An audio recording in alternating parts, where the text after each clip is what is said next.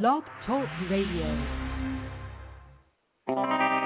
Yo, this is your boy G-Ski Rocks, and this is going out to the lovely, lovely women of the world. I know sometimes you have to make a hard decision, but I want you to think about this.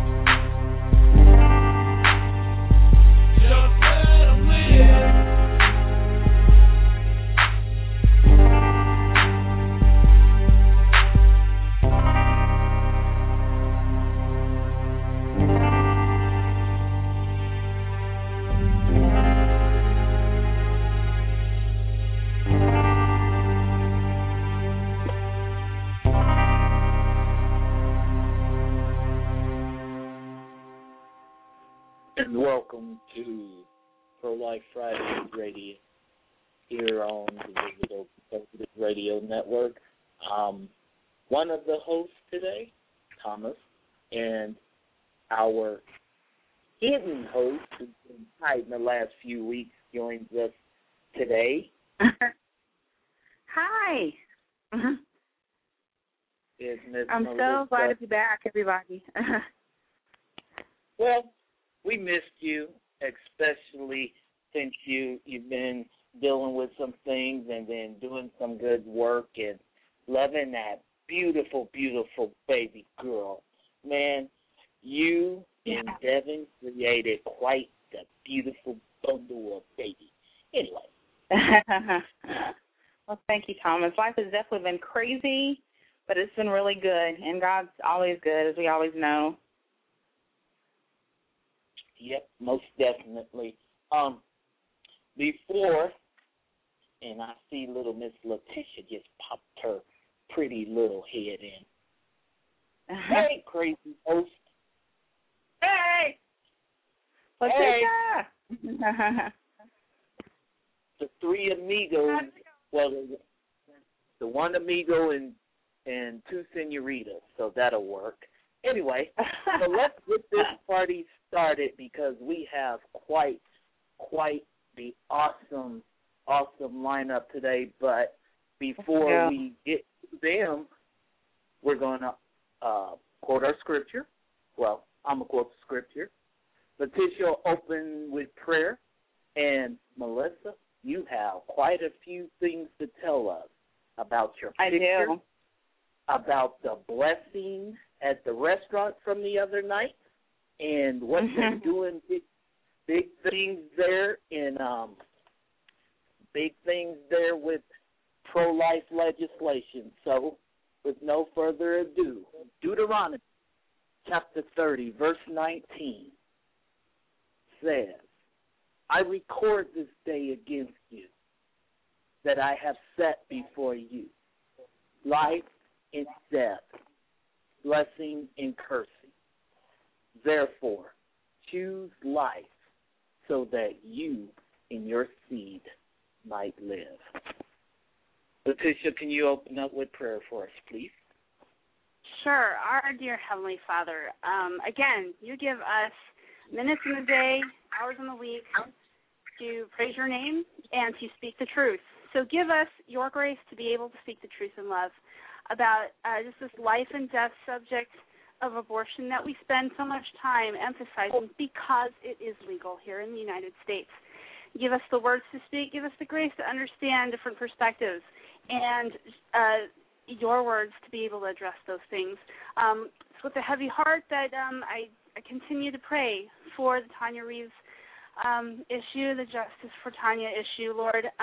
May you bring justice to Tonya in your time and in your way, Lord, and help us to be faithful, to tell others how women are being hurt by abortion, they're being hurt by Planned Parenthood, and be able to communicate as co-hosts, as individuals, as believers in Jesus, how much we care about the lives of those who are pregnant and need help. So I pray your blessing on the minutes that we have in this show and our guests, and give them great power and great grace for the time that they have with us. In Jesus' name, amen. Amen. Melissa, the floor is yours. Did we lose Melissa? She might have just gone to multitask like I'm doing. Sorry, I muted myself and I was just talking away.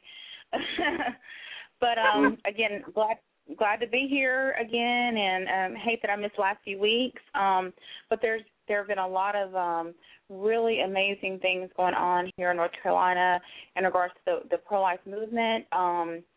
Our House was able to kind of sneak in an abortion bill or a pro-life bill before the session ended. And the bill was kind of introduced in early July, and it's been a very intense month of debate about this bill.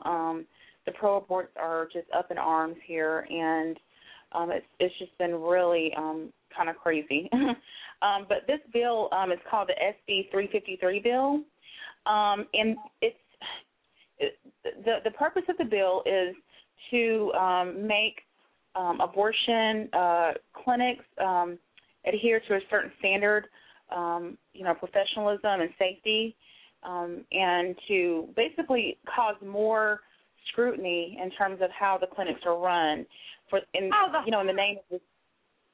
Exactly, for the sake of the health of the patients who are coming there.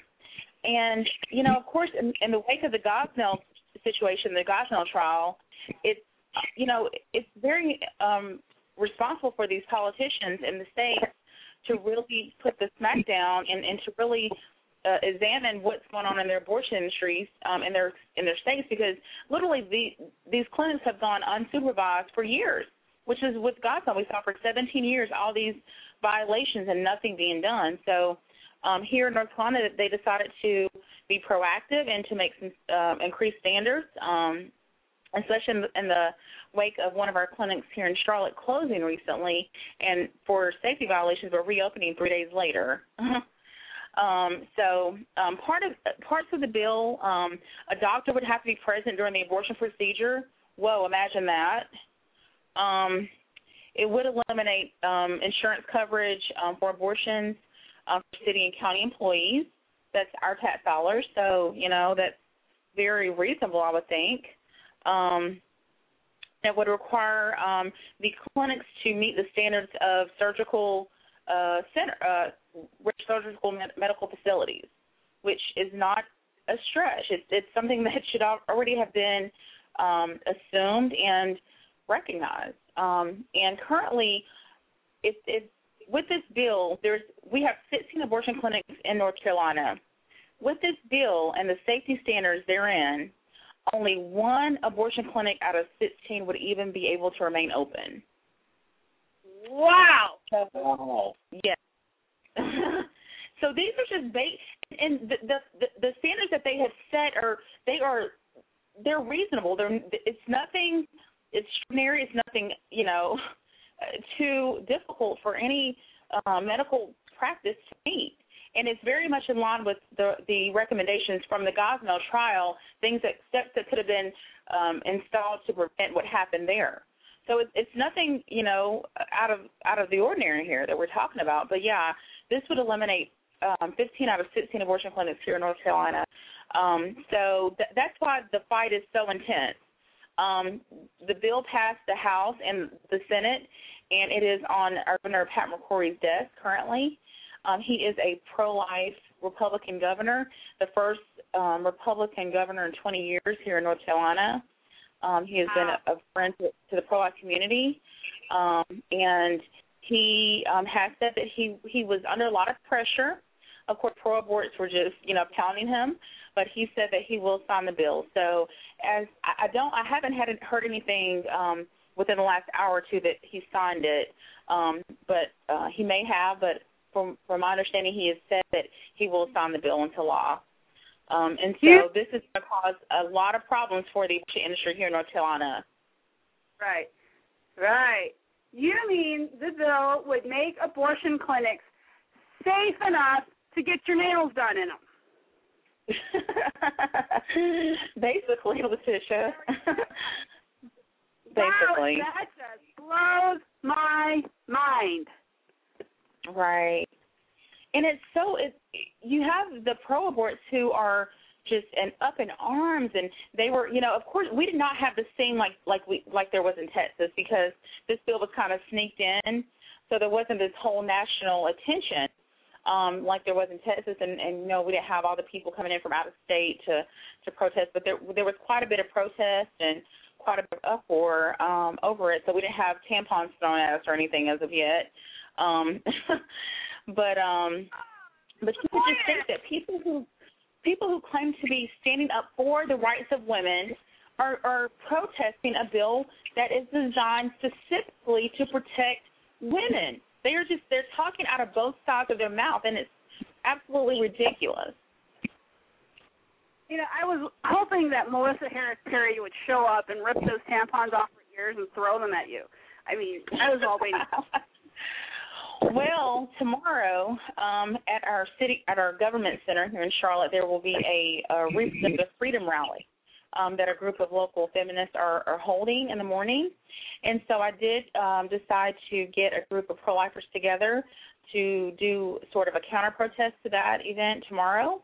So I'm not sure what to expect, but we do covet your prayers in that. We do hope to have some meaningful dialogue. The thing about this is that it's really bringing this topic to the forefront of discussion. You know, no matter what side that you're on, you have to come to grips with where you stand on this issue. And so for that, I'm grateful. And I'm grateful for these legislators who are drafting these bills, for their courage. And, you know, tomorrow, you know, you never know. You know, we might be able to convert someone, and we might be able to share the gospel. I don't know what's going to happen. But I do, you know, covet your prayers for sure, just, you know, that we will be able to reach these people who are obviously very angry right now because of the passage of this bill. Sure. I'm waiting for the projectile tampons. You want to hear that next week? Thrown at me.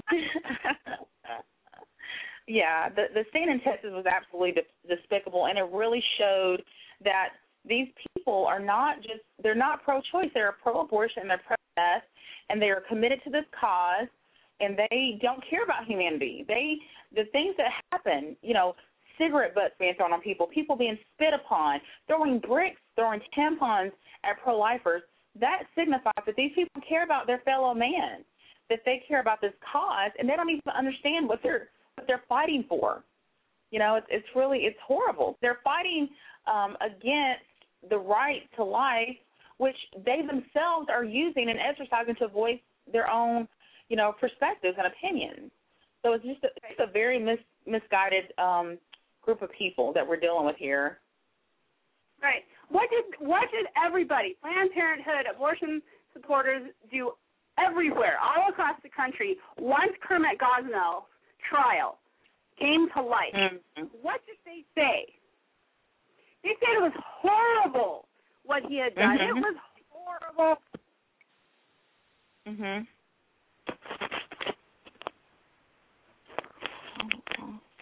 You agree? Sorry, hello? All right. Yep, you're there. They said it was. Am I here? Yeah, you're here now. I can hear you. I'm sorry. I think I dropped the phone. They said it was horrible, and they would never want a Kermit Gosnell like that operating in their city. And if we were to regulate abortion clinics the way they wanted them to, then there would be fewer Kermit Gosnells. But here comes a bill that actually puts regulations on abortion clinics, and what do? Yeah, fight it tooth and nail. Absolutely. Every single time. There hasn't been a single regulation at any time in the history of abortion in America, legal abortion in America, that hasn't been opposed by the pro-abortion forces. Right. Yeah. It really shows that the hatred and the animosity. You don't see that on our side. Even though that there are babies being slaughtered every day, and it breaks our hearts, and we cry and we mourn, we don't come at them with this vitriolical hate that they come at us. It's just, you're a bigot, you're hate monger, you're this, you're that, you're, you know, just pure hatred. And it's, you know, and to me, a lot of that reveals that this is, in a lot of ways, a spiritual battle, because of the level of darkness and the level of blindness and animosity that we see coming out of this whole debate. Sure. I mean, if they're angry enough and they're hateful enough to bring bricks and jars of urine and feces, human waste, and they didn't actually mention, but the tampons and the maxi pads that people in Texas were toting were not clean out of the box ones, if you can get what I mean. Oh, my goodness. They were prepared to throw at pro-life legislators. Oh, my word. I mean, when they have to think to those levels, though, doesn't it really say that they know that they're losing the battle and that they have to dig through these extreme measures to make themselves heard because no one's listening to what they have to say anymore? Absolutely. When people show up and they try to be, I'm going to do the opposite of what you're doing and say, "Hail Satan," when you're singing Amazing Grace, I get that. But at the same time, why would you ever want those words to escape your lips? Right. That's the level of mindless, flailing hatred and desperation that I think they feel, that they have lost the intellectual argument, they have lost the moral argument. The only thing they have is the legal argument, and they are losing that every day. Right. Right. You know, and they're pushing, some states are pushing for bills. These pro-abortion lobby groups are pushing for bills that would shut down pregnancy resource centers. You know, so they could care less about women's and women's well-being. They have an agenda, which is abortion, and they will push it at any cost. And women, unfortunately, are the casualties of war in this debate, but they're being used as a catalyst for the debate. And it's just, it's really horrible and sad because they're really being exposed for who they are, you know, in these times.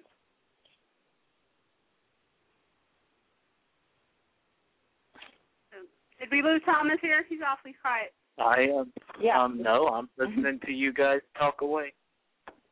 You guys are talking, so I'm listening. That's what I do best. Yeah, I just, it's becoming, you know, a battle here. It's going to become a battle everywhere. You know, as we saw in Texas, these people are not going to give up. The pro-aborts, they're not going to give up. They're going to stoop to new levels, and they're getting more and more just depraved in their message and how they portray themselves, and they're completely accepting this whole life of just moral decline. They're just completely embracing it as a part of their movement. Even I was looking at a tweet earlier that someone wrote who woke up to find out that the bill here in North Carolina had passed, and she says, just woke up from having premarital hot sex with my boyfriend and popping and popping contraceptives, and come to find out that the North Carolina senators hate me as a woman. You know, it's just the level of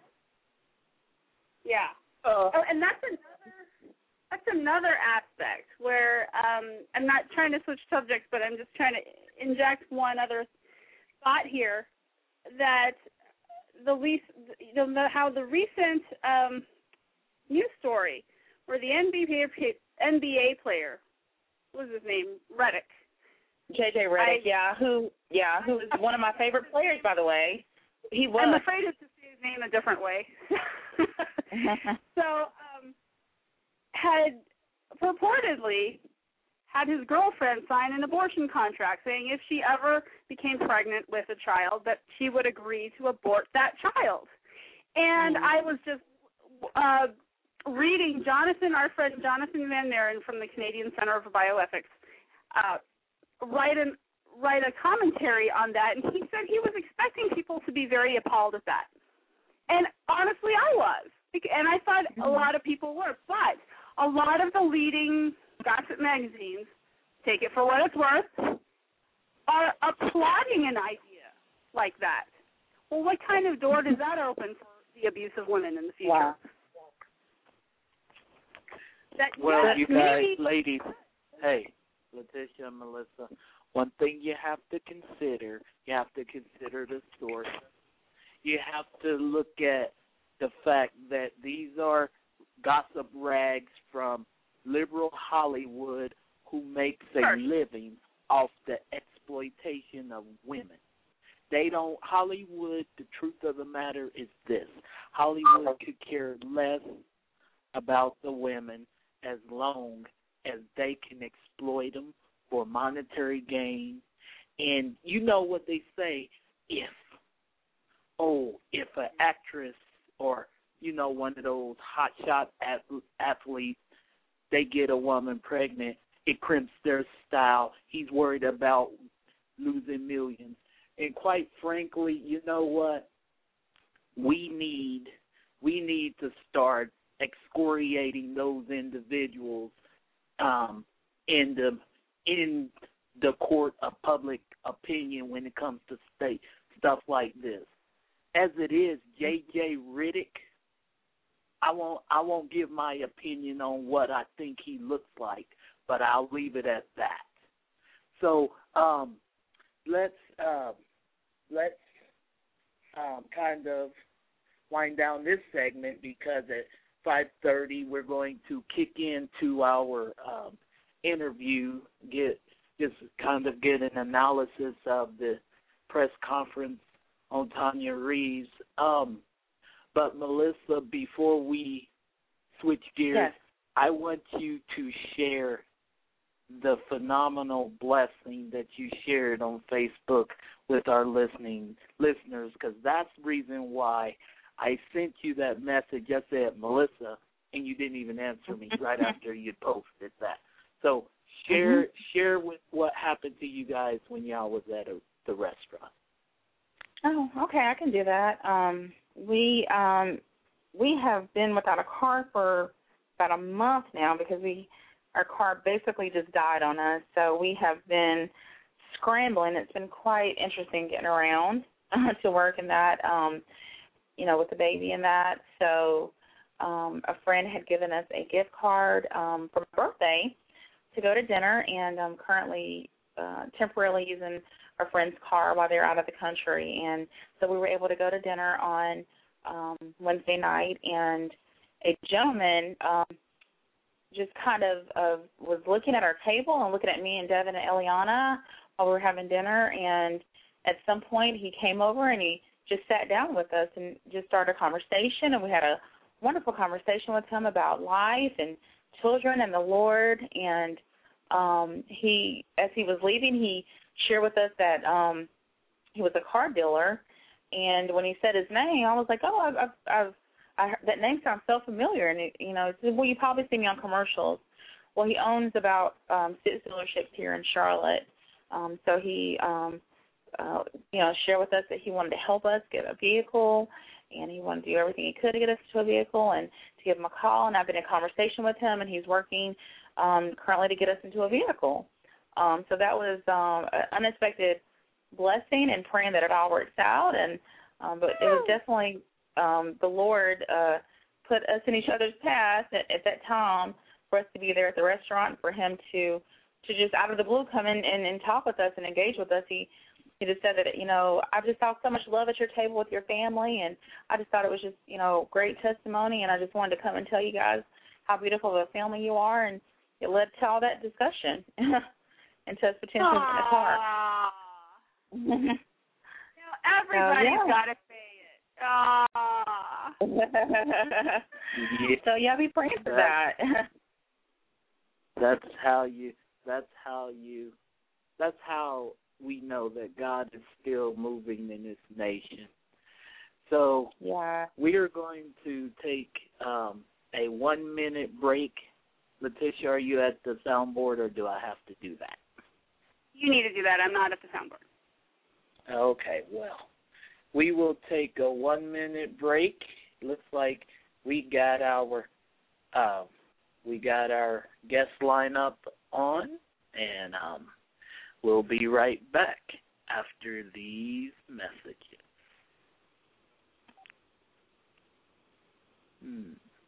What should we play today, Letitia? Should we just hit them hard with a little? Oh, let's see. Let's do this. Oh, I don't know, Thomas. You know I like all that white man music.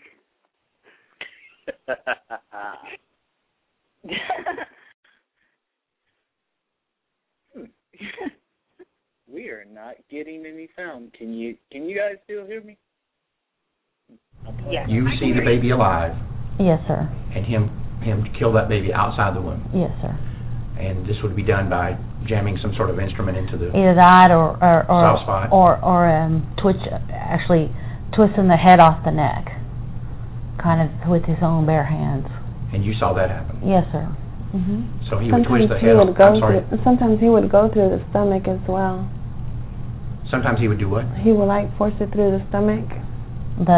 The instrument, mm-hmm. is it beard? And twist it. Yeah. And you saw that? Mm-hmm. Anything that he could get to the pastor, like she said, the umbilical.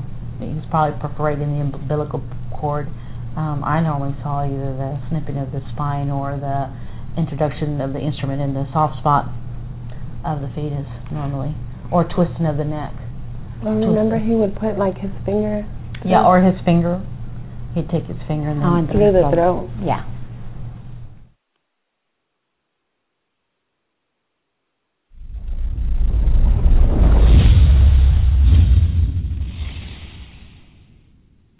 And welcome back to Pro-Life Fridays Radio with Melissa, Letitia, and myself, the Visible Conservative.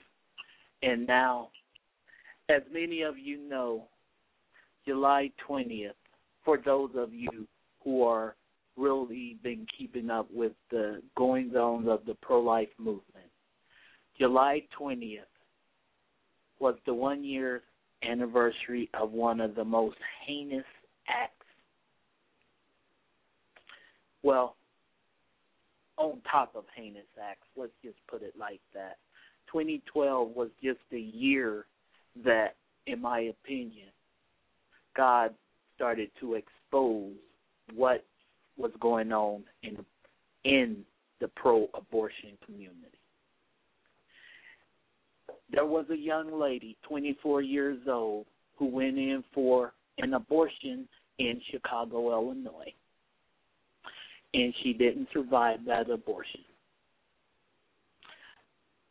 We are going to get into more details about it with our 3 guests tonight, who myself and Letitia had the opportunity to participate in a press conference with them last week in Chicago, Illinois.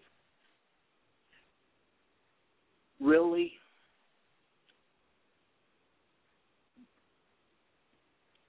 there's really no words that can be put. There's no words that I could even come up with to even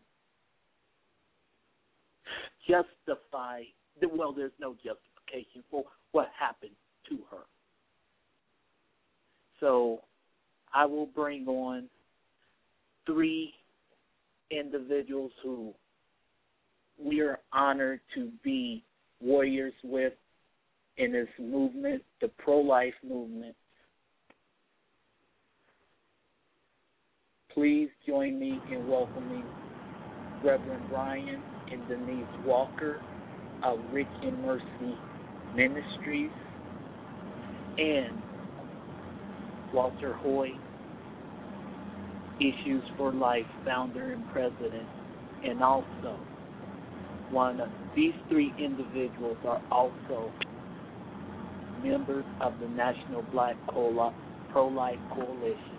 So join us, Pro-Life Friday listeners, in welcoming them to Pro-Life Fridays Radio. Walter, Reverend Brian, and Denise, thank you for taking time out of y'all's busy schedule to join the show. Good to hear you, Thomas. Thanks for having us on. Glad to be here. Thank y'all for being here. This is Letitia. Thank you so much for coming on the show. I really, let's just,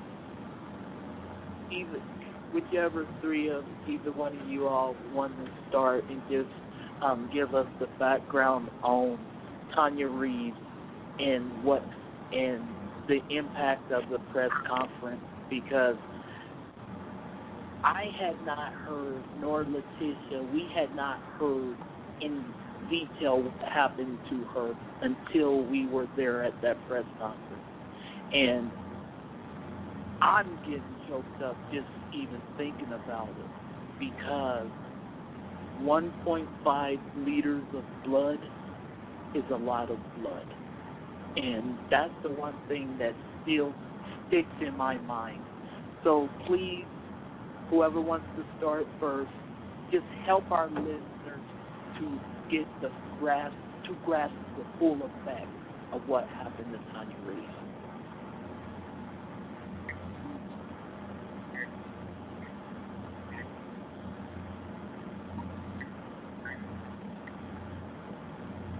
You there?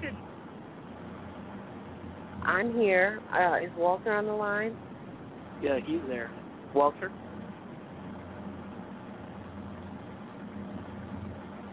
Yep, I think he's 6'1".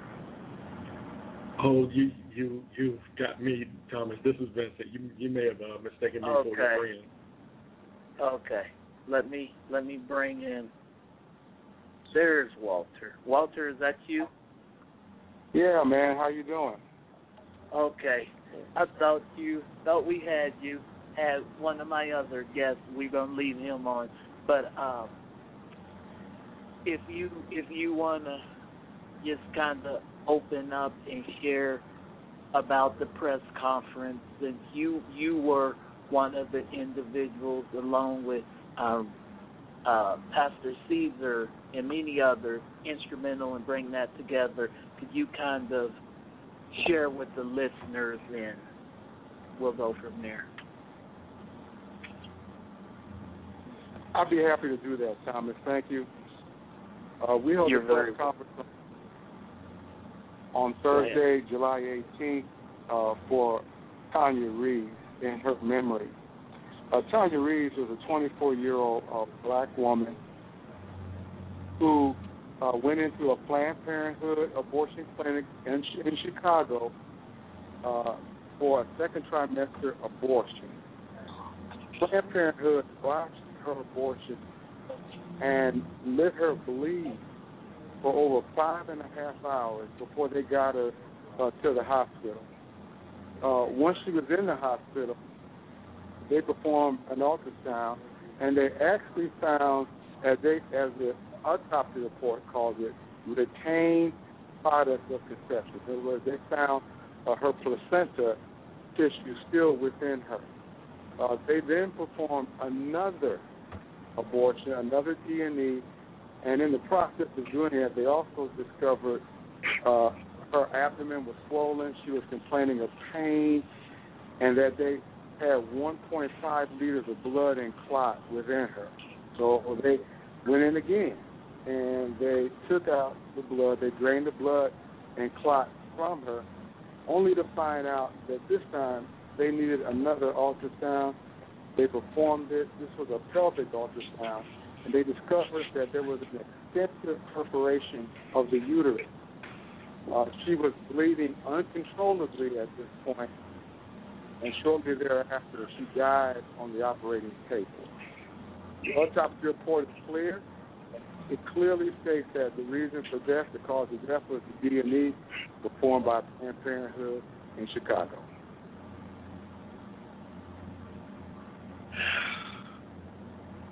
So,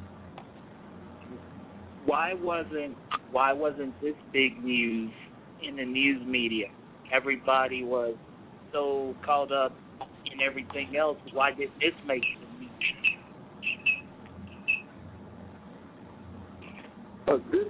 This case takes place in a fully professionally staffed Planned Parenthood. This isn't a Kermit Gosnell clinic in Philadelphia.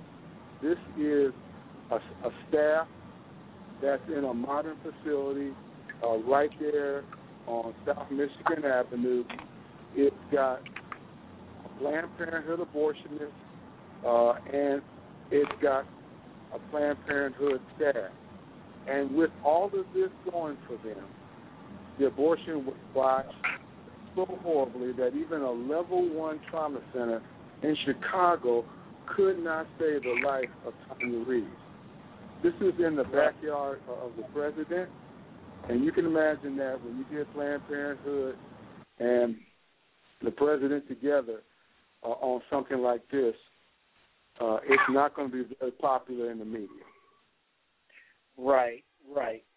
So let me see if I can understand this correctly. Because of Parenthood, you know, those purveyors of safe and legal abortions, said tongue-in-cheek, they shouldn't have to be held responsible for the life of a young lady because she went in there at her own volition.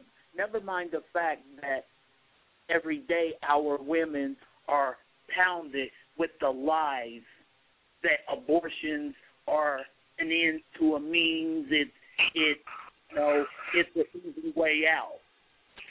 So I want all three of you, you, Walter, and then Reverend Brian and Denise, if you guys could each address this question.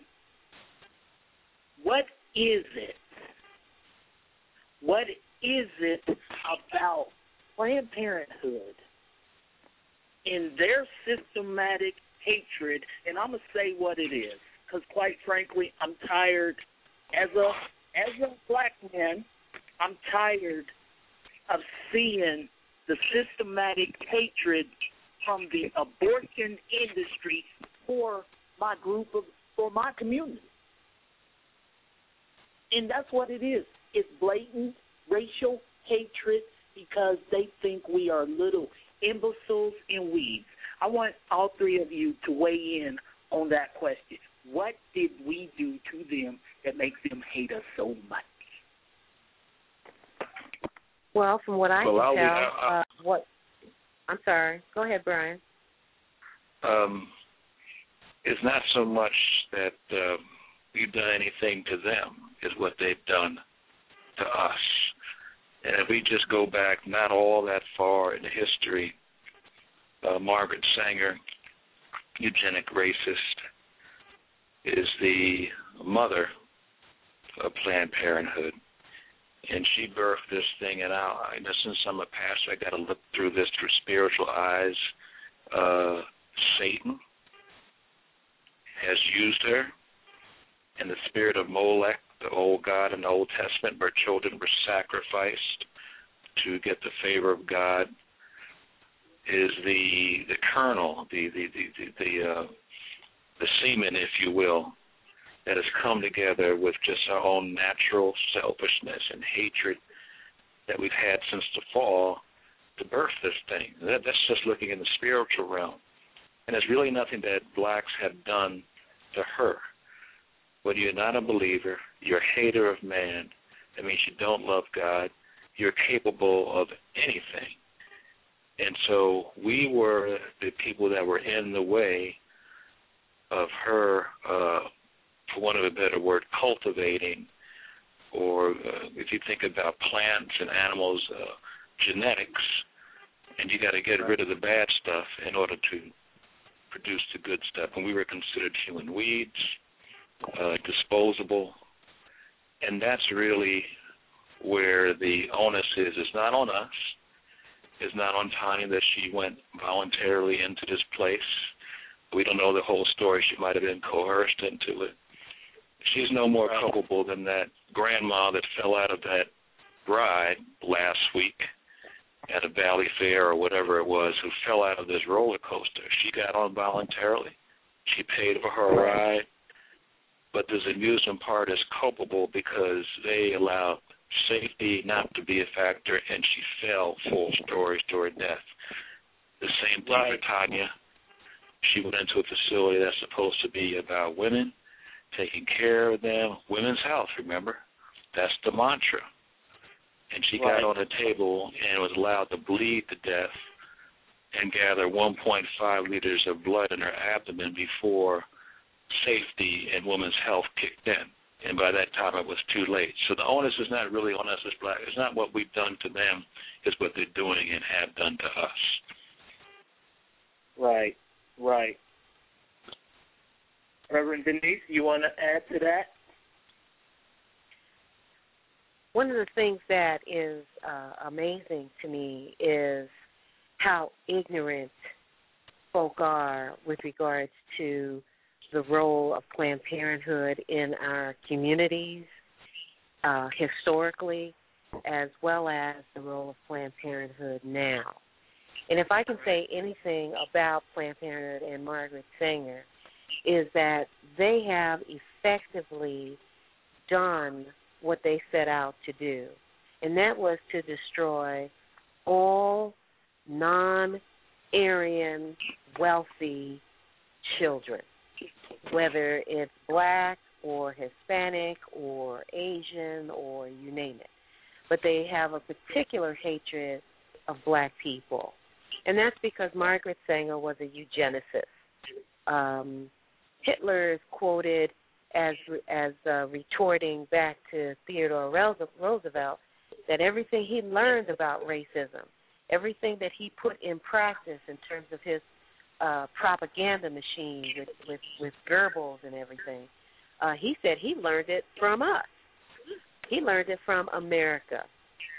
Right. America has had a rabid hatred of Africans ever since they brought us over in slave ships, killed us on the way over, okay, and whoever was left standing was then breeded like an animal and to do the master's bidding. And so, you know, the devil hates us all. But I must admit, he seems to have a particular hatred that seems to be like above and beyond the call of demonic duty with regards to black folks. And what Planned Parenthood does in 4 days of abortion is literally what the Ku Klux Klan wished it could have done, okay? And that is to destroy us and to destroy our families. It's anti-God, it's anti-family, it's anti-black, and it's anti-anybody who's not white and Aryan and wealthy.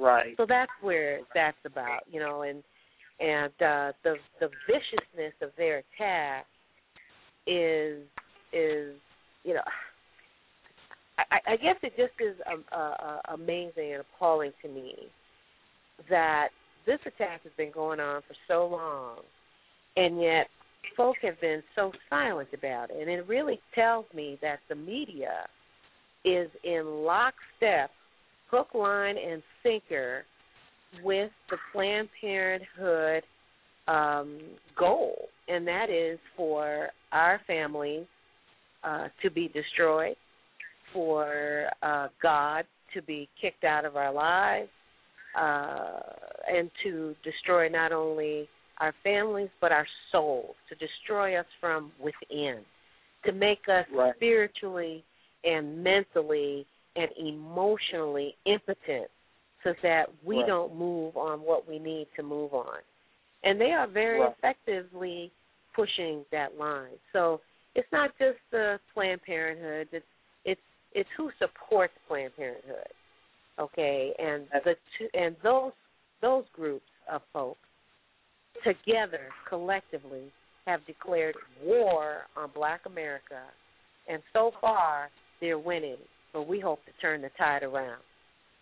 Right, and I'm gonna bring in our fourth guest to our panel.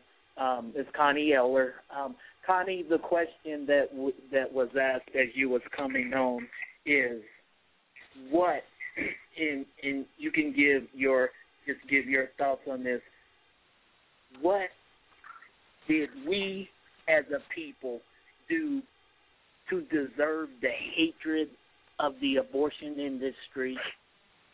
And just give your thoughts on that. Just speak from your heart and give your thoughts on that.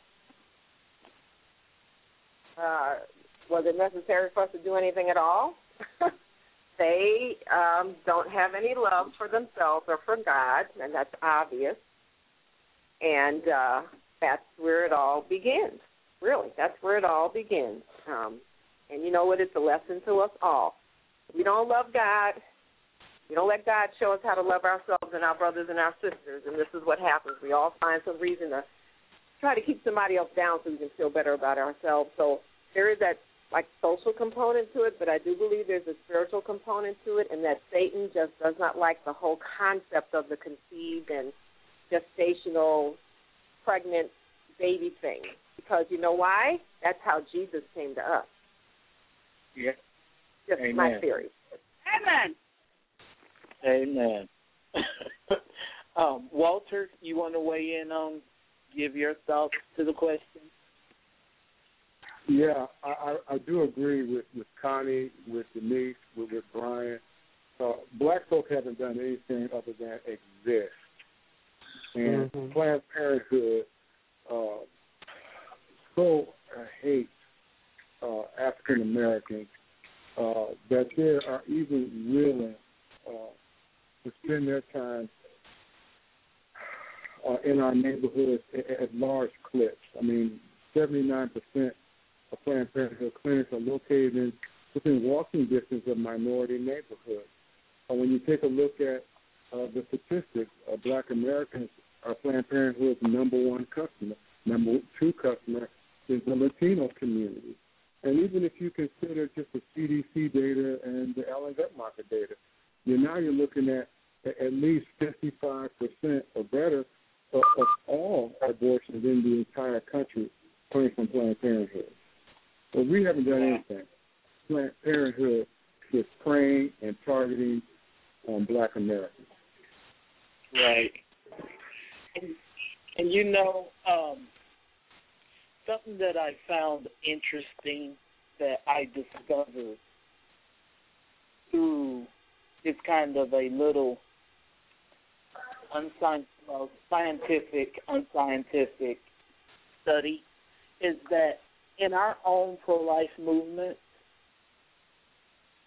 I've found that about 80% of our pro-life movement, the pro-life movement, is okay with some form of abortion. You all know I'm talking about the exception.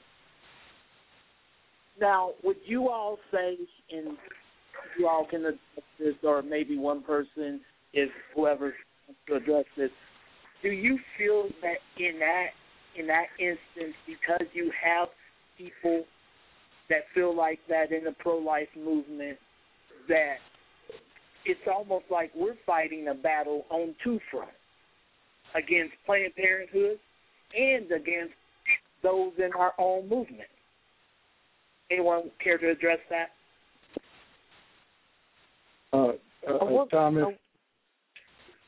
A woman who is raped or has been involved in an incestuous situation does not need abortion piled on top of the already heinous act that has been perpetrated against her. We do Rich in Mercy, which is our abortion and miscarriage recovery program. And we have had women who have been raped go through Rich in Mercy, who have been involved in incestuous relationships against their will, go through Rich in Mercy because they got pregnant as a result and they had the abortion. And I can say unequivocally that the pain and the destruction and the further decimating of these women's emotional and spiritual health is astronomical when you throw abortion, prenatal murder, on top of the rape, on top of the incest. They regret their decisions immensely. For some of them, they were forced to have these abortions, and that's particularly in the case of incest. And their their emotional and spiritual survival rate is so low. And they told me, and they shared in group over and over and over again. You know, it was bad enough when I got raped. It was bad enough when my father came, okay, and did the despicable things that he did, or my uncle or my brother or whoever it was. But then to throw prenatal murder on top of it, these women weren't able to heal because abortion was thrown in the mix. What these women need is support. What they need is someone to come alongside them, maybe even a faith house, because some of these women had to try to get away from those who were older adults who were in control of them. What they need is safety, and they need counseling, and then they need to be able to do the right thing. Doing the right thing helps us in our minds. It helps us emotionally, and it helps us spiritually to handle, even if it's difficulties, we can handle them better when we know that we're doing the right thing in regards to these difficulties. So when folks say that, you know, we need to have these exceptions, I thoroughly disagree. And secondly, from a biblical point of view, since when does pedigree determine the value of life? Since when does who your father is determine whether or not you are worthy of living or worthy of a life? You know, the scripture says that God is the one that opens up the womb. And he has a plan and a purpose for every life that originates in the womb of a woman. And so we have got to get past this notion that murder, okay, is the answer to an evil that a woman suffers. It is not the answer. And who that baby's father is doesn't determine the worth of a child. That child's worth is determined by God and God alone, and deserves to have a life. And even if the woman decides after birth that she wants to make an adoption plan and she wants to place that child in a loving home, okay, you know, so be it. But also if she decides to raise that child on her own, she's going to need support. And if it weren't for that kind of support, we wouldn't have a James Robinson today. We wouldn't have Reverend James Robinson, who has done feeding programs in Africa and has fed millions of children and kept whole villages alive, if it weren't for a mother who was raped and who decided to do the right thing and raise her boy anyway, okay, we wouldn't have the blessing of a James Robinson today. And I'm sure that there's others that I don't know about who are also doing great work. But God had a plan and a reason for James to come into the earth. And that's what we need to get a hold of, not only in the church, but also in the pro-life movement. We've got to get a hold of this and run with it and help these women and not further hurt them. Wow. Wow. Wow. You hit the nail on the head after that, Reverend Denise. Bringing this back around to, you know, Tonya Reaves, I was appalled when I read comments right after this happened on Facebook where some pro-lifers were saying he deserves what she got because he was killing a baby. And when I read that, it was like I honestly believe I went into a momentary state of shock for reading that, because one motto on this show, and Melissa and Letitia both will tell you, we do not condemn the post-abortive mother. And we call them mothers because even though they aborted their baby, they are still mothers. And Connie, I think it was you who said to me the other day when we were talking, a woman is still a mother from the moment of conception. So we do not condemn post-abortive women. And here's the reason why. We don't know the circumstances. And if you really look at it, the post-abortive mother is a symptom of a far deeper rooted and sinister plot of the enemy. So, and any of you all can answer this question. Actually, I'd like to hear an answer from all of you. How do we address and how do we deal with pro-lifers who make those kind of comments? Because me personally, I'll be real with you. I get infuriated when I read something like that because all life is precious, whether it's that unborn baby, that post-abortive mother, or that mother who's considering that abortion. That's why you, Reverend Brian, do what you do. That's why you all are having the conference you're having, the National Sidewalk Counseling Symposium. If you guys didn't care about that mother who's considering abortion, you all wouldn't be doing what you're doing. So, well, what I have to say about that is, one, anybody who makes that remark, whether they are a pro-abort, just trying to throw a little bad leaven into the mix, because with the internet anybody could say anything, they're not pro-life. Just plain and simple, they are not pro-life if they want to blame the victim in that sense, saying that she got what she deserved. Scripturally, if we all got what we deserve, the word says we've all fallen short. And thanks to Jesus Christ, none of us have received what we deserve. So none of us can take a good spin on that for ourselves. That's number one. And two, they are really, in a sense, haters of God, because they have hated that which God loves. God loves those that are the least, those that are abused, those that are brokenhearted, of a downtrodden spirit. And so they don't have the love of God in them.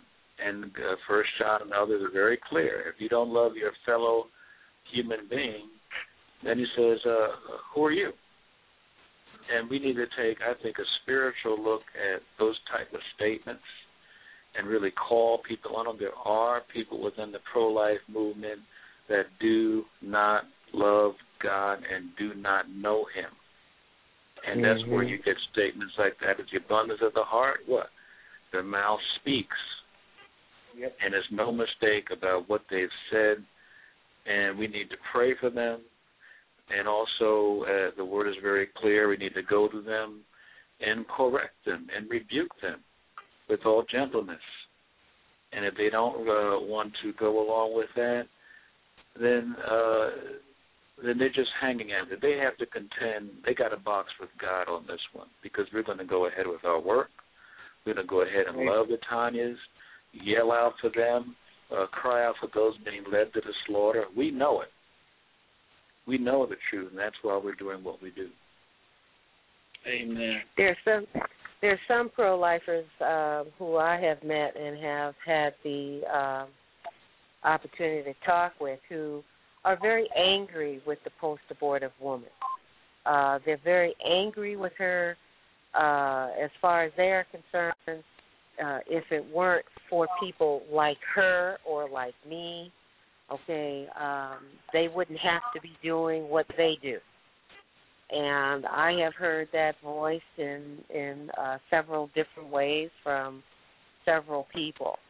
And the bottom line is I totally agree with what Brian was saying, and that is they're not really pro-life. They're just angry, hostile people who are taking someone's predicament in terms of being post-abortive, and using it as a bat to whack at them over their heads. And there are some people who really, really, really, really, really do want post-abortive men and women to go to hell. They want them to pay for the life that they took. And Jesus Christ, you know, he said, I did not come into the world to condemn the world, but to save it. And so they don't have the heart of God. And quite frankly, yes, we need to pray for them. Yes, they need to be confronted. But do not let their sentiments sidetrack us or sidetrack you or for your listeners. Don't let folk like that sidetrack you. You keep going forward, because God is a God of mercy, and he will have mercy on whom he will have mercy. And that's what we're after. If we can change the hearts of the people, then we can end the Holocaust in America. Amen. Amen. Anybody have any follow-up?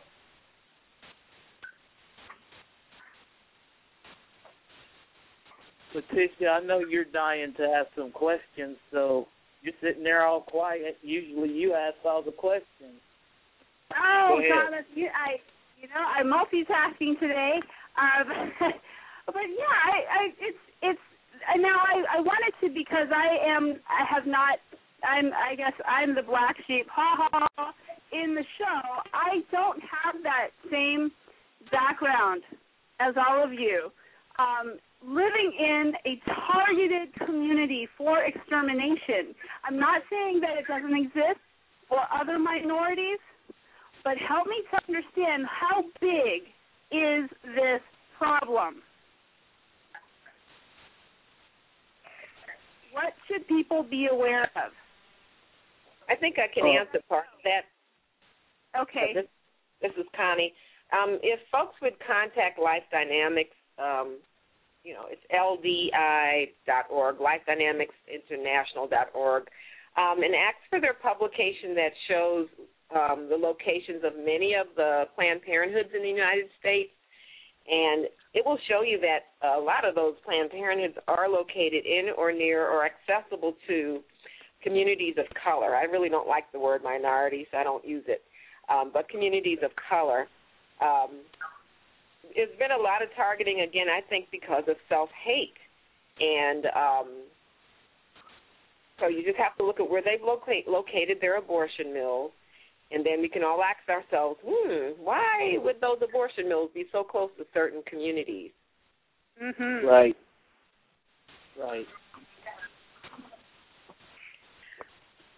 Thomas, this is Walter Hoye.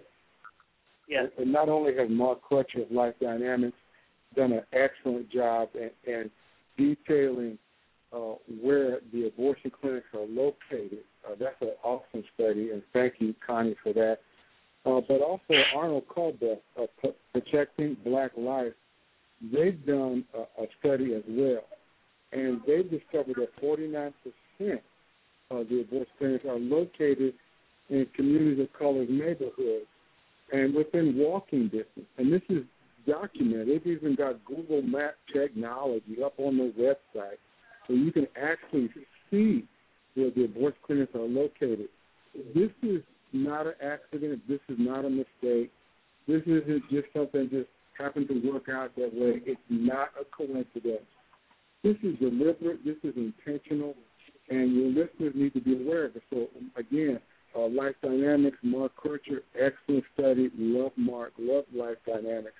And then Protecting Black Life, Arnold Colbert, they've done another excellent study where you can actually incorporate Google Map technology and actually see where they're located. It's just an amazing documentation of where they're located, and everyone ought to be taking a look at that. Mm-hmm. On a national scale, Letitia, I mean, we're talking 14%. Black folks, African Americans, are 14% of the U.S. population, but yet they have anywhere between 30 and 36% of the abortions in America. That's astounding. Right. When you look at that statistic, and I prefer for Walter to weigh in on this, but he further breaks it down in his article in terms of what these numbers actually look like once you factor out the male component in the population numbers. Walter, can you break that down for her? Yeah, I appreciate that. Black Americans constitute about 14% of the U.S. population. Yet 14% is responsible for 30 to 35% of all abortions in the United States of America. Now, if you take a look at just the female population, half of us are women, you're now looking at about 6% responsible for 30 to 35% of all abortions in the United States of America. And then if you break that number down, if you take advantage of childbearing age, you take a look at those from 15 to 44, childbearing age, you're now looking at about 3%, responsible for 30 to 35% of all abortions in the United States of America. These are startling numbers, these startling data, and I think we all need to respond to it. Wow. As a people, we cannot sustain these numbers and expect to exist as a community. If we continue to kill off our own, not only does that dilute our communities in terms of just sheer numbers, but it also dilutes our political power, our political effectiveness. It dilutes the strength of our communities. It certainly greatly weakens our emotional and spiritual backbone.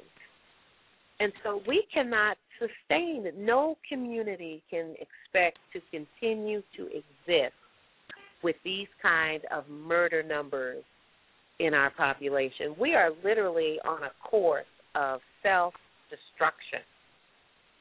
And this is why this has got to end now. We don't have any more time to wait on this issue, okay? We have got to end it now. And we encourage everyone who is interested in this, okay, to help. And if you're not interested, you need to get interested, because at this point in time, we are now talking about a whole race of people in a country. Mm-hmm. Wow. Exactly. And, you're not alone.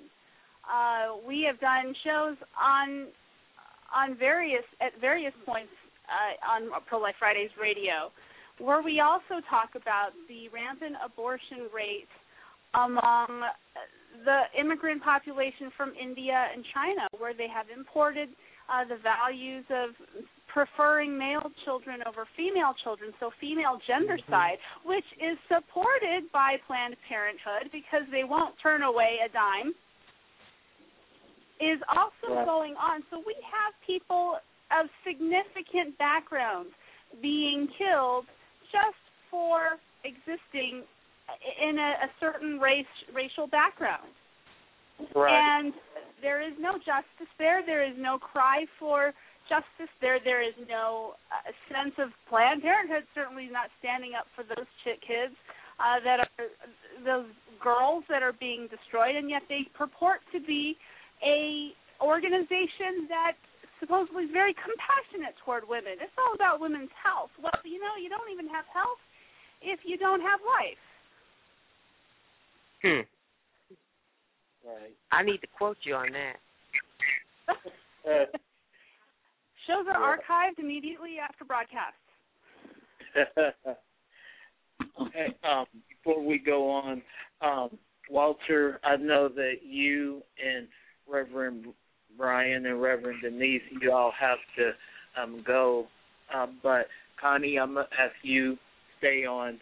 But I want to thank you three for for what you all are doing, and it really is an honor for myself, Melissa, and Letitia to be soldiers with you guys, as well as Connie, because Connie's been a soldier in this battle for a long time as well, as you guys already know. Thank you all for what you do. Thank you for that, for the conference that you're doing. And I have one question. Will the conference be archived on YouTube or anything, or will there be a DVD of it where people can see it? Well, if you're referring to the conference, we are.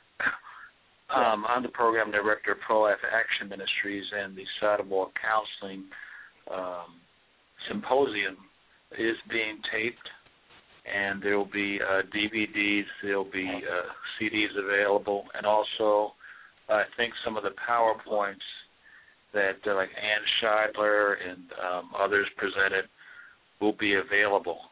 So you just need to give Pro-Life Action Ministries a call at 651-771-1500 and give us a call and leave us a message. If we're not there, please speak slowly and leave your telephone number, and we will get back to you. Also check our website at www.PLAM.org, and we may have a posting about ordering up on there as well. All righty, most definitely, because I want to get a copy of it. Definitely.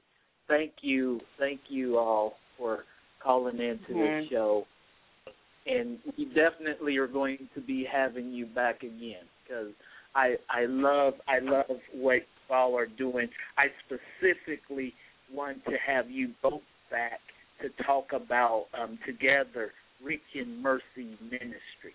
So God bless you all, and you have a good evening.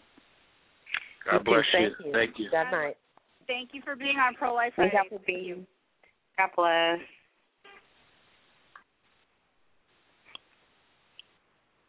And what do you have for us next, Thomas? Because we are going. I'm kind of. We're going. We have Ms. Connie still here with us. She wasn't able to call in right away because she was driving home. So we still have Connie, and I'm gonna bring in my friend Vincent E. Brown, because he's another BTR host, but he's also pro-life warrior, if you will. Vincent, welcome to the show. Connie, share your thoughts, your feelings on the Tonya Reaves press conference, and how it personally made you feel being there, being a part of that. So I'm very thankful to the Lord that I was even able to go. Actually, another pro-life warrior, Zena Hackworth, drove up, and I was able to drive with her. Without her, I really would not have been able to make it. And I'm so glad that I made it. First of all, the press conference, I really have to give some appreciation to the news station up there. I didn't even realize they actually showed up. ABC News of Chicago actually showed up and did a little blurb about it, put it on their website, and they really need to be thanked for that, because the secular media, the secular media usually, I'm so jaded, I didn't think any secular media had shown up. So I was, and also kudos to Reverend Cesar LaFleur from Chicago and Reverend Walter Hoye, who you just heard from California, because they put this conference and press conference together up in Chicago over the Tonya Reaves death. So first of all, that I was thankful to be there. I was thankful that the news actually came. The reason that we came together and continue to come together over Tonya Reaves' death is because she died a whole year ago, at the hands of the Planned Parenthood abortion mill in Chicago. At Planned Parenthood, it took 5 hours before they even took her to the hospital for emergency care, and of course she died. And yet you don't hear any outcry or outrage from the NAACP or the usual, groups that'll come out complaining about some other tragedies in society. So it's like they just want to stay silent about Tonya. And Tonya, not only did she die, she represents the other women who are injured or killed during or after an abortion in this country. And a lot of the time, the death doesn't even get written down as an abortion because of it's more written down in relation to whatever physical damage was done to them. So I was very thankful to go up. What it says?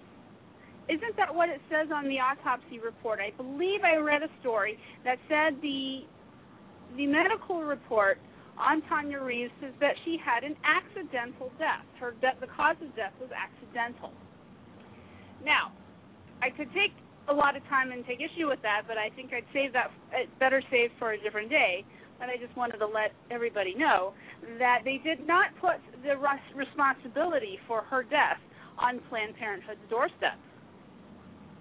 Yeah, and I'm glad you brought that up because I'm pulling out of my bag now the supplemental professional complaint that was filed at the day of the press conference, and it was filed by the National Black Pro-Life Coalition and the Life Education and Resource Network, which is also known as LEARN.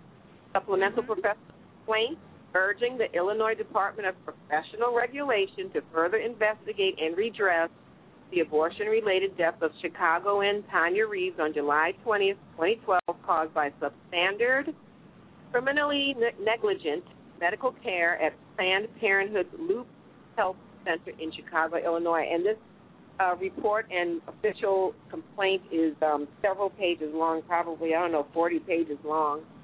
And it was filed with the help of Reverend LaFleur, Reverend Hoye, National Black Pro-Life Coalition, Life Education and Resource Network, and I believe the Thomas More Society. That's right. Yes. So you're right. Yes. Almost spent, an hour and a half just reading through this and looking at those details. For Planned Parenthood to not do, first of all, my understanding is that she was at Planned Parenthood that had no business doing surgical abortions in the first place. And that's then right. Secondly, for Planned Parenthood to just do whatever it is they did to mess things up even further for 5 hours and not take her to the hospital. And then according to what I was reading in this complaint, it's very possible that Planned Parenthood took her to the hospital without fully apprising the hospital of what had happened. That's right. Okay, so you got all these little crazy things that happen, and here a young single mom is dead. So when we went to Chicago last weekend in memory of Tonya Reaves, another couple of cool events, if you can call them, finding the positive and such negative, we also stood on the sidewalks with one of the fathers of the American pro-life movement, and Joe Scheidler. We stood on the sidewalks with him and his pro-life signs at very busy intersections with lots of car traffic and foot traffic, and we were able to witness for life in that sense and hand out some literature. And they're very organized at doing it, by the way, Joe Scheidler and them. And then we also, on the third day, went out and had an educational, prayerful picket in front of another Planned Parenthood in Chicago, the one that actually does do the surgical abortion. So there were many opportunities to alert and apprise and awake the community in Chicago about this issue. And a lot more needs to be done, not just there, but in everyone's town, large or small. Right.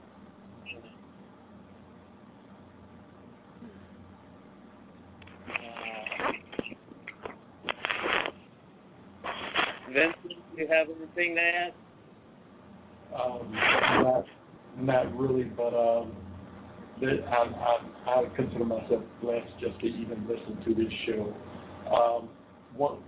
It was something that someone said earlier about Planned Parenthood. One of the arguments I noticed when you talk about, standing against abortion, a lot of people say, well, are you going to take care of these babies? Mm-hmm. And they just throw that out, to disarm you and your rhetoric and everything. But there are pregnancy crisis centers out there but Planned Parenthood is trying to close them.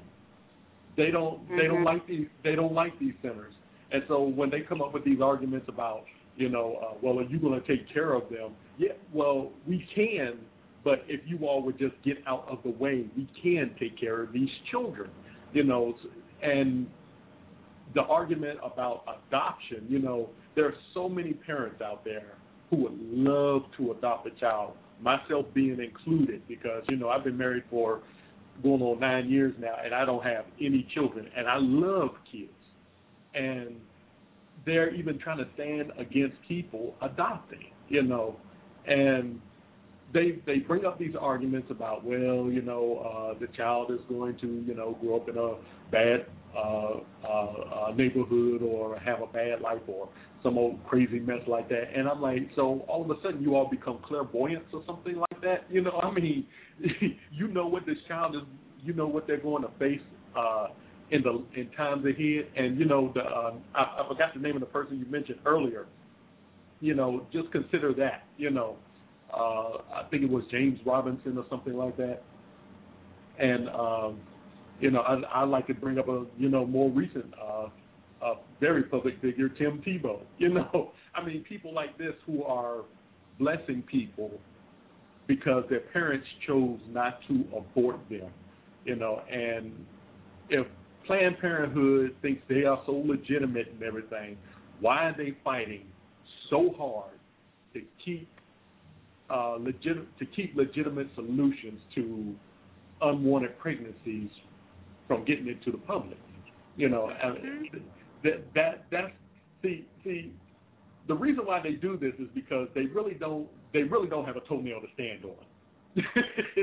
They know that it's no accident. They know that what they're doing is wrong, but see, they're doing it for profit. They're not doing it because they care about women or children. They don't care about no women or children. All they care about is that money, and they can fudge the numbers all they want to. Planned Parenthood is in the business of killing babies. Wow. Mm-hmm. Yeah. And abortion is also a spiritual issue, and as far as I'm concerned, abortion is a mental health issue. So there's a lot of deception that goes on around abortion. So you do have people who think they're actually helping women, but they're actually hurting them. Mm-hmm. And then the ultimate deception is to convince any group of people that they should just annihilate or destroy or kill or hurt or eliminate themselves. And you sit back and watch them do it. So, again, it goes back to we know God for ourselves and His love for us. Without that, everything else is absolutely. Mhm. So here's the thing. I've got to take off in a minute or two. So if you want to get to our stupidest thing ever, we can, and then you guys can. Well, all right, I'll headline this, and then we can. Then you can get back in and finish up your questions with Connie and who do you still have on? Vincent. Pastor Hoye. Oh. Nope, Vincent. Okay. That's Vincent. Oh, okay. Right. But I have specifically avoided hashtagging Carlos Danger on Twitter for the last week. I've sat on my hands, not tweeting this out, because I wanted to save it for the stupidest thing ever. Now, Carlos Danger, if you don't realize who he is the guy that put up the video of petitioning college students to sign a petition to legalize fourth trimester abortion. Let me say that one more time. A petition to legalize fourth trimester abortions, because we all know fourth trimester abortions are illegal at this time. And I will play the clip, but I don't have time to play the whole thing. What he actually does is he asks a bunch of kids to sign this petition, and a bunch of kids do. Now, to some of their credit, a couple of them walk away realizing what he's saying, and they don't sign. But most of them kind of fall in like zombies to sign a phony petition to ban an abortion after 40 weeks. And that just goes to show you, it kind of falls in line with the other petitions that have been circulated, phony petitions. One to abolish the Bill of Rights, and another one to, there was another crazy one out there that was so much fun to watch people do. I think people are signing petitions mindlessly, like zombies, because you say Obama and abortion, and everybody kind of knee-jerks to the yes position in their brains. You just flip the switch and they'll say yes to anything that with Obama and abortion attached to it. So that, for me, is the stupidest thing ever. Yep. To get more people to start thinking, then we would be thinking right and choosing right. Yeah. Well, sometimes in life you just got to tell people you're stupid, and that's just straight stupid. And with that, I'm sorry. You just have to be. People say, well, it's not nice to call people stupid. Well, Jesus called the religious folks a brood of vipers. Basically, he was saying, in modern terms, he would have been calling them idiots. So sometimes you just have to call out stupidity when you see it, you know. So, Melissa and Letitia, I know you two awesome, beautiful women have to run off with do family things, but love you all to pieces, and I am going to finish you with my two awesome friends, Vincent and Connie. All right. Thank you so much. Thank you for being guests.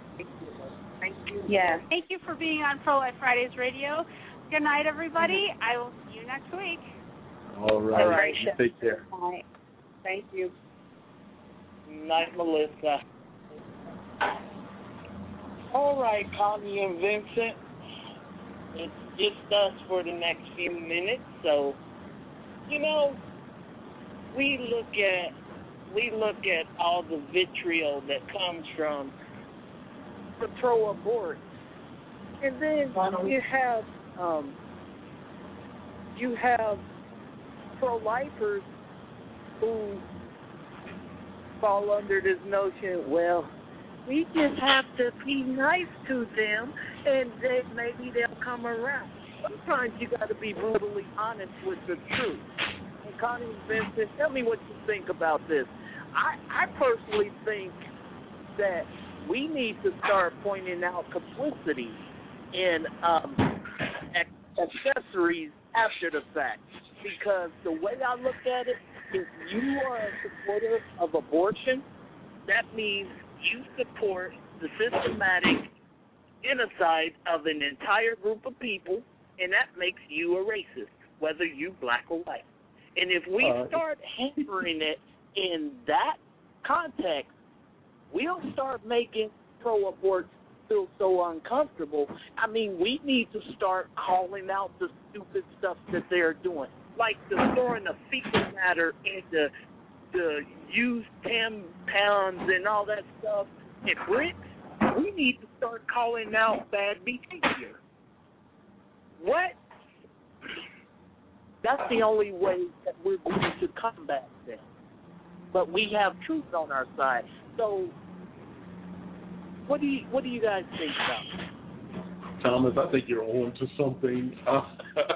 That is, oh my goodness, you more than hit the nail on the head. I mean, you just drove it like about 2 centimeters into the wood with that one.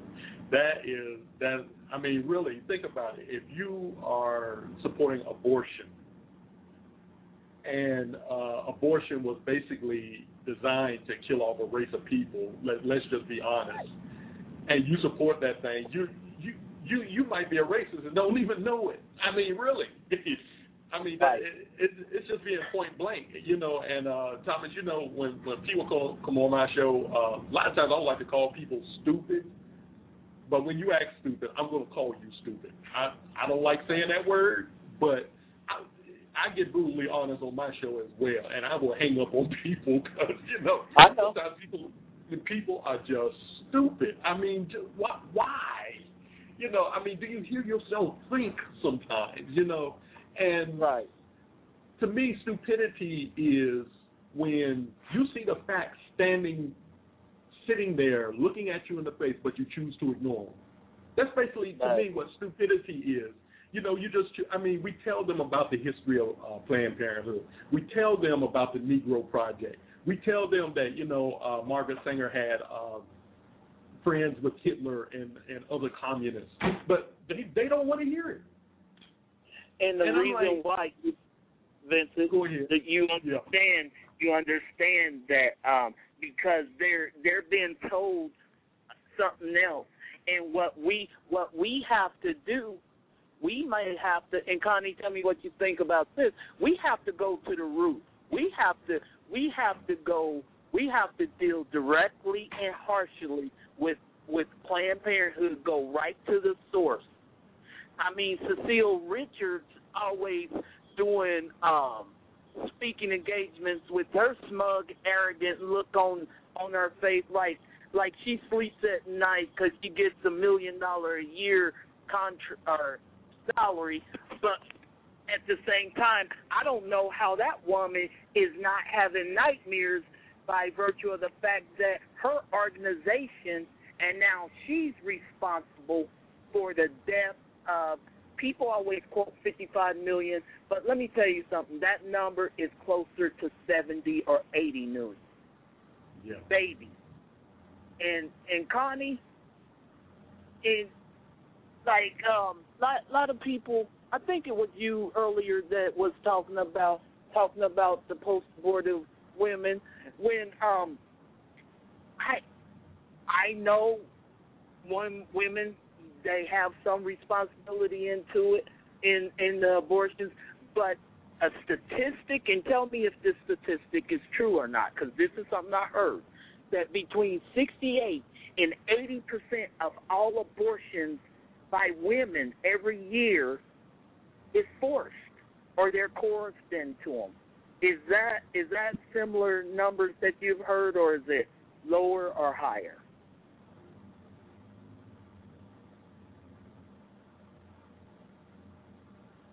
Did we lose Connie? Let's see. Uh-oh. I hope not. We lost Connie.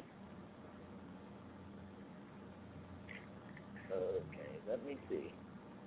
Nope. Oh. I think we lost Connie. That's all right, but maybe she'll call back in.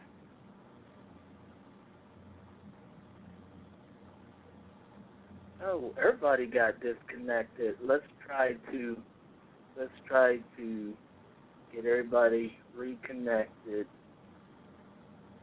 Can you still hear me, Vincent? Yes, sir. I can hear you. Okay, because my show crashed. And anyway,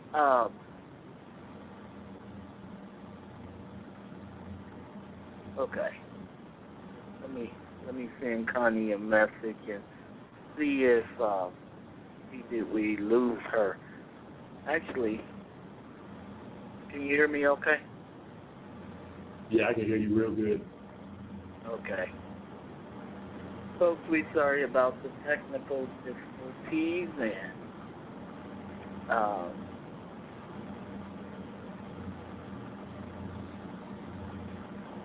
we are getting reconnected. Okay. Anyway, so it's one of those things where when you keep it real, the enemy doesn't like the thrill of the truth. So, but we have to be brutally honest in our fight. Does that make any sense, Vincent? Oh yeah, and one thing I've understood too is, and it's sad that I see this happening with conservatives and Republicans.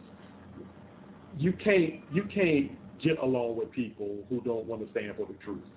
You're not going to get along with people who don't want to stand for the truth, and you have to call a spade, you know. And in today's society, look, we live in humanity's in a fallen state, you know, because of separation from God. And those of us who know Jesus Christ as Lord and Savior, we're not going to be popular because of man's fallen state. You know, man's fallen state is naturally to shun the truth, and even to the point of coming up with their quote unquote their own truth, which is not truth, but when they make up their own reality and everything. But you still have to stand, and you got to be brutally honest, you know. And sometimes I don't like it because it's not my character. I don't like to be brutally honest with people, but sometimes you have to be, because a lot of times that exactly, and you're the only way the truth is going to stand a lot of times is you have to be straight up and brutal, just like Jesus was. Yep. And Jesus even called people names. He called them brood of vipers. Yep. And it's so like in today's translation, it would have been, you bunch of idiots, and get yourself together. You know, even with the pro-life movement and the pro-abortion, we need to use the brutal reality of the fact, and we can't be passive.